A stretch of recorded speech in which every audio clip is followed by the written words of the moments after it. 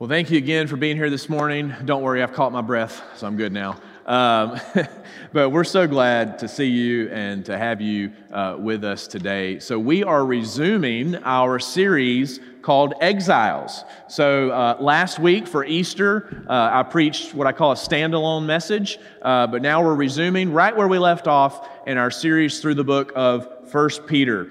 So today we're going to be in 1 Peter chapter 2, verses 18 through 25. So if you have a Bible with you, open up to there. And if not, that's totally fine. You can read along. The screens will have the scripture for you. But we're going to be in 1 Peter chapter 2, continuing our series in verses 18 through 25. And before we dig into that, let me pray again, but this time to ask the Lord that He would bless His word as we receive it. Would you pray with me?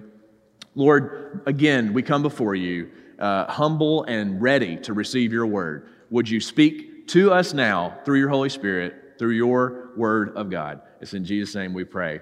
Amen. So when we look at this title, I really want to bring our attention back. It's been a couple of weeks since we were in 1 Peter. Bring our attention back to exiles and focus on the significance of this word, because the whole point of Peter's letter is that he is writing to Christians in an ancient world, which was Asia Minor and now is modern day Turkey, Christians who are scattered around that geographical area and region, and he's writing to them and he's telling them, instructing them, encouraging them to live for Christ even in a world that does not believe or accept the teachings of Christ. So Peter is addressing all kinds of issues. And basically, what we saw a couple of weeks ago, a shift in this letter, he now starts asking this question. Okay, so I've told you who Christ is. I've told you that you don't belong on this earth. Your true citizenship is in heaven with God. And so there's all kinds of factors at play here. But now Peter says, okay, so how do we respond? How do we engage with this culture that doesn't honor Christ in very specific examples, right? And so the short answer to that question we saw 2 weeks ago in verse 12 of chapter 2. Peter said this. He said, keep your conduct among the Gentiles honorable. Now, when he uses that word Gentiles, he means any non-Christian. That was the word Peter used to describe a non-Christian. So keep your behavior among non-Christians honorable, basically is what he's saying, so that when they speak against you as evildoers, they may see your good deeds and glorify God on the day of visitation. So in other words, Peter is saying to believers, he's saying, wherever and whenever possible, live a life of honor and respect and submission in your dealings with unbelievers in this world. Why? So that, he says, so that they may be able to see your faithfulness, to see your witness, and perhaps that testimony from you will lead them to the truths of Christianity, will lead them to Jesus himself to put their faith in him for salvation. So 2 weeks ago, we looked at verses 13 through 17 leading up to this passage about what that looks like in our relationship to governing authorities. That's kind of the wider scope of society we saw. And now this week, Peter is going to get more interpersonal, right? So he's going to talk about interpersonal relationships with our superiors or our supervisors, particularly in the workplace, all right? And that's really the question that we're applying to our modern day context today. How do we deal with unjust treatment in the workplace? Now listen, I know that's a really specific question, right? But hey, Scripture addresses really specific things. And so Peter is getting really specific here. So I hope this is practical and encouraging for you today. And let me say this, as we read, I want us to read verses 18 through 25 collectively right now as a whole. But as we read it, you're going to think, what does this have to do with the workplace? Well, that's a good question. There's a lot of historical context that we're going to have to bridge to modern day thinking. And we're going to attempt to do that today. But look at 1 Peter chapter 2, verses 18 through 25, if you would read along with me. Servants, be subject to your masters with all respect, not only to the good and gentle, but also to the unjust. For this is a gracious thing, when mindful of God, one endures sorrows while suffering unjustly. For what credit is it if, when you sin and are beaten for it, you endure? But if when you do good and suffer for it, you endure, this is a gracious thing in the sight of God. For to this you have been called, because Christ also suffered for you, leaving you an example, so that you might follow in his steps. He committed no sin. Neither was deceit found in his mouth. When he was reviled, he did not revile in return. When he suffered, he did not threaten, but continued entrusting himself to him who judges justly. He himself bore our sins in his body on the tree, that we might die to sin and live to righteousness. By his wounds you have been healed. For you were straying like sheep, but have now returned to the shepherd and overseer of your souls. Now again, we're talking today about how do we deal with unjust or unfair suffering or treatment, particularly in a workplace environment. Now, when you read this passage, you don't see Peter talking about how to deal with the guy who works next to you in the cubicle who's super annoying, right? That's not what he's talking about. And I want us to be clear. The historical context here is vastly different than what we are talking about this morning. You see, the word servant, right? The word servant here can also mean slave. But slavery during the first century in the Roman Empire was completely different than the way we normally think of, right? So we normally, when we hear that word, we normally think of the evil and wicked part of American history, or British history perhaps, right, when we think of slavery. But in the ancient Roman world, in the first century, a slave or a servant lived in a household with a family, and it was very, very different. It was much different. They lived in the house. They were well educated. Many of them could pay for their freedom as they earned money. Some served as physicians for the family. Some served as tutors to the kids. Some managed the estate, right? But they were kind of an indentured servant, right? They had to pay off their debt or something like that, right? But still, let's be clear, they were not free people. They were not free people, and many of their supervisors or masters mistreated them very harshly, very unjustly. Now, one interesting thing to note here is that Peter, by even addressing servants of this kind on such a low step on the social ladder in that ancient world, by him even addressing them in a letter like this, is showing them honor and respect and bringing a sense of dignity and worth to them. And I think that's actually quite amazing, because that's what the gospel does, right? Nothing else brings worth to human souls who were created in the image of God like the gospel of Jesus Christ.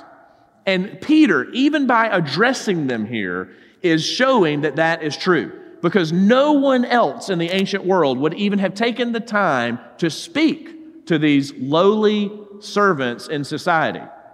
So, Peter's talking to those who are Christians, serving in that way, finding themselves enslaved and having to pay off some kind of debt or something like that, right? Peter is talking to them in their situation, right? He's meeting them where they are. He's not affirming it. He's not saying this is good. He's saying, unfortunately, since this is your situation, I'm going to help you understand how to live through it, right? So Peter wants to encourage them and help them to live for the Lord, even if they're facing unfair or unjust suffering. So, what does that have to do with the modern day workplace? Well, specifically, it doesn't necessarily. But I believe that it's good and proper to take the general principles we see from this ancient context and apply those biblical truths to a modern context, which we find ourselves in today. So I understand, trust me, this is a bridge, right? We're bridging here from the ancient world to the modern world, but the truth is still the same, right? The truth is still the same. Okay, so that's the question I want us to seek to answer in our modern day context. How do we, living out these same biblical truths, how do we deal with unjust treatment in a workplace scenario? And by the way, this could be applied to almost any scenario, okay? So perhaps you're a student at university, and maybe your professor is, nagging you for being a Christian or not accepting what you say in front of the class as truth, whereas he accepts something else someone else says is truth, right? It could be that. It could be even in your own house. I mean, it could be almost any scenario. But because of Peter's context and what he's addressing, we're going to look at the workplace specifically today. So how do we deal with that? If we're trying to live a Christian life in a place where we're getting ridiculed and getting mocked for our beliefs, how do we respond? What do we do? Well, number one, I believe that Peter is saying here that we need to understand the reality that followers of Jesus will suffer. Okay, followers of Jesus are going to naturally suffer unjustly in this world, no matter if it's at work or hanging out with your peers or whatever. Look at what Peter says, though, about specifically in relation to a supervisor. He says in verse 18, "Servants, be subject to your masters with all respect, not only to the good and gentle, but also to the unjust." All right, so Peter is making it very clear, right? Some of these servants, employers, if you will, were treating them very unjustly, right? Very harshly in this ancient context. So to be very clear up front now, I want to make this very clear before we go any further. When I say unjust treatment in our modern world, okay, because these people, some of them were facing actual beatings. Okay, this is some serious evil stuff going on in that first century, right? And we've seen it all throughout world history. But when I talk about unjust treatment in the workplace in our modern context, all right, I am not talking about actual physical harm or any kind of harassment, okay? If that is where you find yourself today, you need to get out of that situation as quickly as possible, and you need to report it, okay? If that is happening to you, you need to get out because you are a free person living in a modern society. That's not the context we're in that Peter's addressing. So to be clear, we are talking about social ridicule and unfairness because you claim to be a Christian, all right? That's what we're talking about. So I want to give some examples. What does that possibly look like today in the modern workplace or other arenas of life? Well, let's say that, your coworkers or your supervisor is just making fun of you for being a Christian. You're outspoken about your faith. You're not forcing it down anybody's throat. You're not forcing people to you talk about it. It's who you are. You're a believer. You follow Jesus. And so it comes up in natural conversations, but they're poking fun of you, right? You're the butt of all the jokes. Maybe, they call you names like Jesus freak or something like that. And hey, in the 90s, as a DC Talk fan, I'd have been like, yeah, I'm a Jesus freak, right? Or maybe someone is just constantly arguing with you and kind of picking at you about the claims that you make about Christianity and Jesus at work, and you're tired of the constant criticism and the arguing and debating back and forth, right? Or maybe you just have a boss like Michael Scott, right? And there's all kind of crazy things going on. And some of you are like, who is that? Just Google it, all right? Or on a more serious level, you are being overlooked for a promotion, or you're not included in important conversations with your team at work because your supervisor is not a Christian and they speak condescendingly to you because of that. Now look, I know all of us may not experience this, but some of us probably have or are currently, right? I've experienced this before. Not at the church, by the way, but before, right? Before I was in ministry, I've seen it. I've lived this out a little bit, so I understand. But some of you know exactly what I'm talking about. Some of you are in this today. I hope you find this encouraging because what we're going to see is there is an illusion. There's an illusion out there among American Christianity that, when I sign up to become a Christian, so to speak, and I'm using that language falsely. When I sign up to become a Christian, I thought it was going to be easy, right? I mean, I want to follow Jesus, and, following Jesus just kind of seems like the good Southern gentleman thing to do, right? So I thought that, there was going to be a relatively easy and comfortable life that follows that. Right? And so I didn't expect that I was going to face any kind of social ridicule, or I didn't think that I was going to have to suffer in any way, right? But see, that's an illusion that we believe that the Christian life is supposed to be nice and comfortable and easy and socially acceptable. That's an illusion. But in thinking like this, we undermine the actual cost of following Jesus that not that I'm telling you about, not that even Peter's telling you about, but that Jesus himself told us about. You see, Jesus himself told us, you could even say he warned us, what it would look like to actually live like him in a non-Christian world. In John chapter 15, for example, in verses 19 and 20, look what he says. He says to his disciples, he says, if you were of the world would love you as its own. But because you are not of the world, but I chose you out of the world, therefore the world hates you. Remember the word that I said to you, a servant is not greater than his master. If they persecuted me, they will also persecute you. And then in Matthew 16, look what he says. He said to his disciples, if anyone would come after me, let him deny himself and take up his cross and follow me. Now, that's one of those statements that, we love to put it on a nice canvas and hang it in our house or hang it somewhere in the church and just kind of read over it and say, that's right, if we're going to follow Jesus, we need to deny ourselves and take up our cross and follow him. But let me tell you something. This is a weighty statement. This is a heavy statement. This was not something that tickled the ears of the disciples when Jesus was telling them this. This probably sparked all kinds of fear and anxiety in them when he told them that, hey guys, listen, if you're going to follow me, if you're going to live for me, if you're going to live like me in this world that hates me, then you might as well go ahead and pick up your cross, because that's where this is heading. That's where it's heading for me, and if you really follow me closely, that's where it very well may head for you. You see, a cross in the ancient Roman world was an instrument of torture. It was like an electric chair, if you will.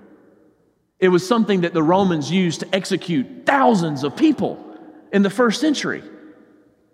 And so when Jesus says you have to not just deny yourself, that's part of it, but you have to follow me through thick and thin, through all of this unfair, unjust treatment and suffering. That's the true call to Christianity.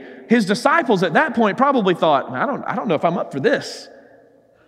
Look, Jesus, I had a nice fishing business on the side, and I was kind of thinking that, you could help me out with some, getting into some contacts and networking and possibly, build my business because I'm a Christian now, and that's cool, right? No, that wasn't the case in the first century, and we may think it's the case now, but it is not.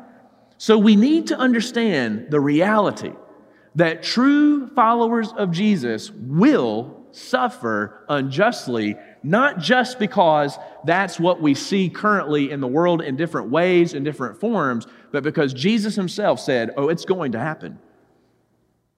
That's the first thing we see in this text this morning. But the second thing we see, and I believe Peter's telling us in terms of how we deal with unjust suffering in the world, in our personal, interpersonal lives and relationships, is number two, we have to follow in Jesus' footsteps.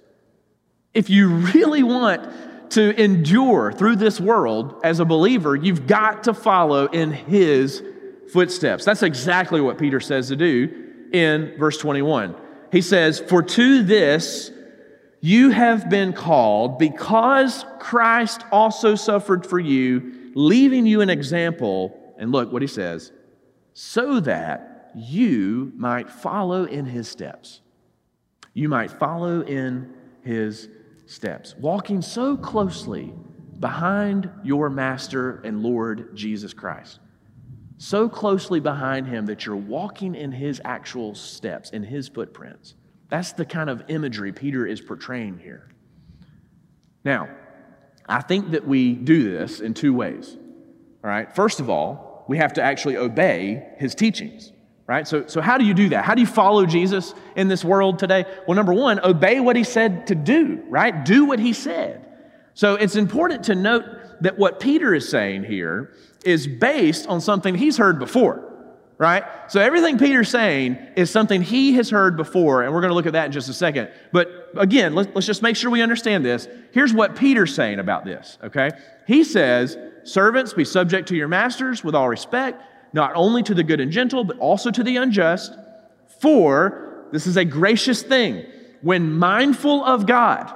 Now that phrase is so important here, right? Mindful of God. That means that as you're enduring through some kind of mistreatment or suffering because you claim to be a Christian, the whole while you are mindful of God. You are thinking about how the God and creator of all things holds you in his hands. He's orchestrating history to work out for your good and his glory. And so even in those really tough moments, you are mindful of who he is and how much he loves you and where he's taking you and how he's using your life as a witness. That phrase, mindful of God, is packed with that kind of meaning there. This is a gracious thing when mindful of God, one endures sorrows while suffering unjustly. For what credit is it? Okay, now listen to this. Peter's repeating something here he's already heard. What credit is it if when you sin and are beaten for it, you endure? But if when you do good and suffer for it, you endure, this is a gracious thing in the sight of God. Now, where's he heard this before? You see, Peter has heard that from Jesus himself. So now look at Luke chapter 6. You can look on the screens. In Luke chapter 6, verses 27 and 28, Jesus said to his disciples, "But I say to you who hear, love your enemies. Do good to those who hate you. Bless those who curse you. Pray for those who abuse you." And then he says in verses 32 and 33, he says, "If you love those who love you, what benefit is that to you? For even sinners love those who love them. And if you do good to those who do good to you, what benefit is that to you? For even sinners do the same." You see, Jesus is saying, look, what is it showing the world? Right? What testimony of your faith is so evident to the world that may bring them to believe in salvation in Jesus? He said, what evidence is there if you're only good to the people who are good to you? Right? And if you retaliate when someone treats you unfairly, what witness is that? That's not the evidence that God has loved you mercifully, and that's why Jesus says what he does in verse 36. He says there in Luke 6:36, he says, "Be merciful even as your Father is merciful." You see, this is the crux of this truth right here. We can be merciful to people, even people we don't like, even people that get on our nerves, or worse, actually treat us unfairly in our workplace or anywhere for that matter. We can show grace and mercy in the moment to those people. Why? Because we were enemies of God. We rebelled and basically committed treason against the King of the universe by loving other things more than himself, more than him. We were enemies of God, yet he loved us so that he died and gave up his life for us. See, that's mercy. We may think we know mercy, but not until we gaze into what Christ has done for us do we see true grace and mercy. You see, Peter is writing to us what he's already heard Jesus say. Think of the mercy you've received and how you didn't deserve it. Now go find someone who doesn't deserve mercy from you and show it to them. Do you see how countercultural that is? Do you see how that kind of testimony stands out in the world? That's the kind of stuff that draws people to the Lord. So the main call here from Jesus and Peter is, as Christians, we do not respond to ridicule and unjust treatment with just quick retaliation. I mean, that's what Jesus is saying here. Don't retaliate, right? Because it's so natural for us to fight fire with fire, right? I mean, when somebody does something to us, we do it back to them, right? When your boss, mistreats you, you talk bad about him and you slander him at the water cooler to the others, right? Or perhaps whenever somebody is talking and at work and just really nagging you for being a Christian, right? You fire back, right? You fire back in this way that shows all you really care about is payback. All you really care about is wanting to maintain your social status, and so you want to get even. Right? You want to get even when we know something unfair has happened to us, but that is what Jesus is saying, that's not the real Christian life. And that's not the way you've been treated by the Lord himself. Jesus and Peter are both telling us that there is a better way. There's a better way for Christians to live. We submit to our authority, we respect, and we endure. So, now at face value, right? We should obey these commands to love our enemies, to do good to those who hate us. But there's so much more, right? There's so much more that Peter needs to say here. That's why he doesn't stop. Now, I want to be really clear. If Peter stopped, right, at verse 20, this is it's not complete. If he stopped at verse 20, it would just be kind of some good tips for managing workplace, fruitfulness and a healthy work environment, right? But he doesn't stop at verse 20. He keeps going. And look what he says. Not only do we obey the teachings of Jesus, we look to his gospel for our example and our motivation. We look to the gospel for our example and our motivation. Look at verse 21. Peter says, "For to this you have been called, because Christ also suffered for you, leaving you an example so that you might follow in his steps." But isn't it interesting that Peter says this is a calling? Suffering unjustly is a calling? Well, that's not something I want to be called to. In my natural flesh, I want to not submit to that calling.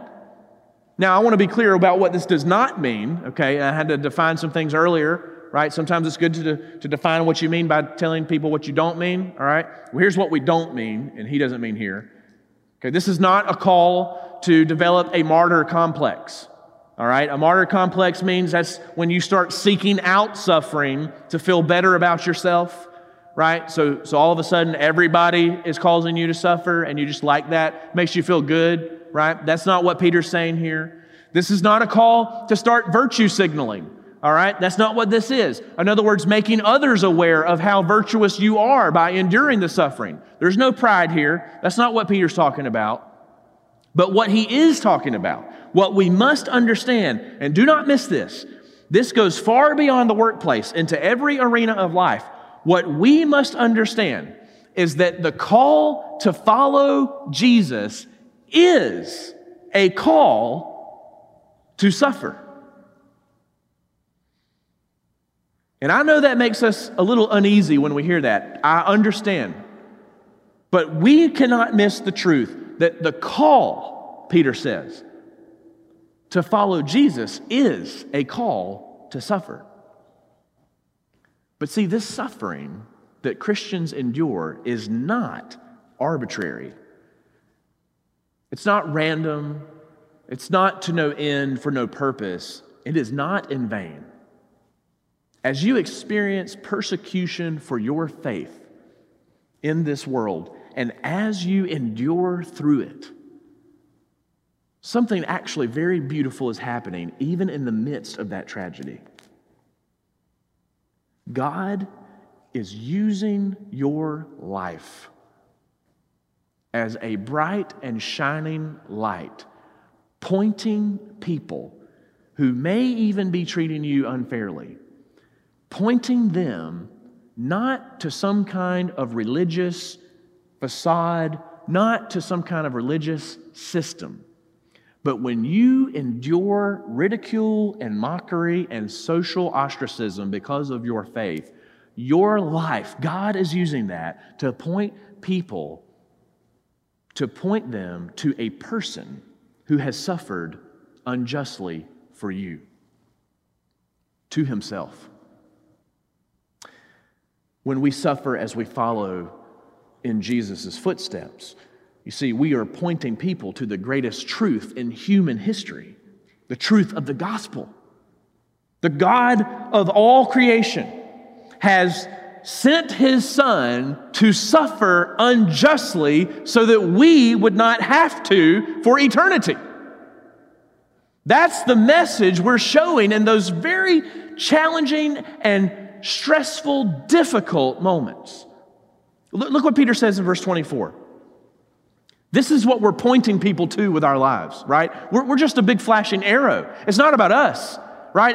We're a light shining on this truth.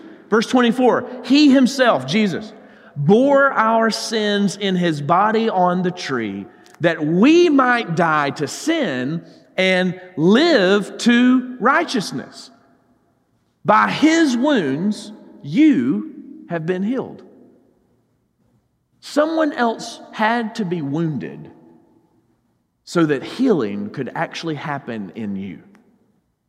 You see, Peter is referring back to the greatest truth of human history that Isaiah mentioned and prophesied about in his chapter 53, which was a prophecy about Christ. Here's what Isaiah said. This is hundreds of years before Jesus walked the earth. Isaiah prophesied and knew that there would be one who would suffer unjustly for the sins of the world to take away the ultimate eternal suffering. Look what he said. Isaiah 53, 4 and 5 said, surely he has borne our griefs and carried our sorrows, yet we esteemed him stricken, smitten by God, and afflicted. But he was pierced for our transgressions. He was crushed for our iniquities. Upon him was the chastisement that brought us peace, and with his wounds we are healed. Do you see the exchange there? One person gets crushed, one person gets beaten, one person gets wounded, but another lives and is healed because of that. You see, when Christ died on the cross, he bore our sins. It wasn't just some kind of transaction. It was so much more than that. He bore them on himself. He absorbed the wrath of God that should have been poured out on me, and he took it on himself. And he suffered at the hands of wicked people unjustly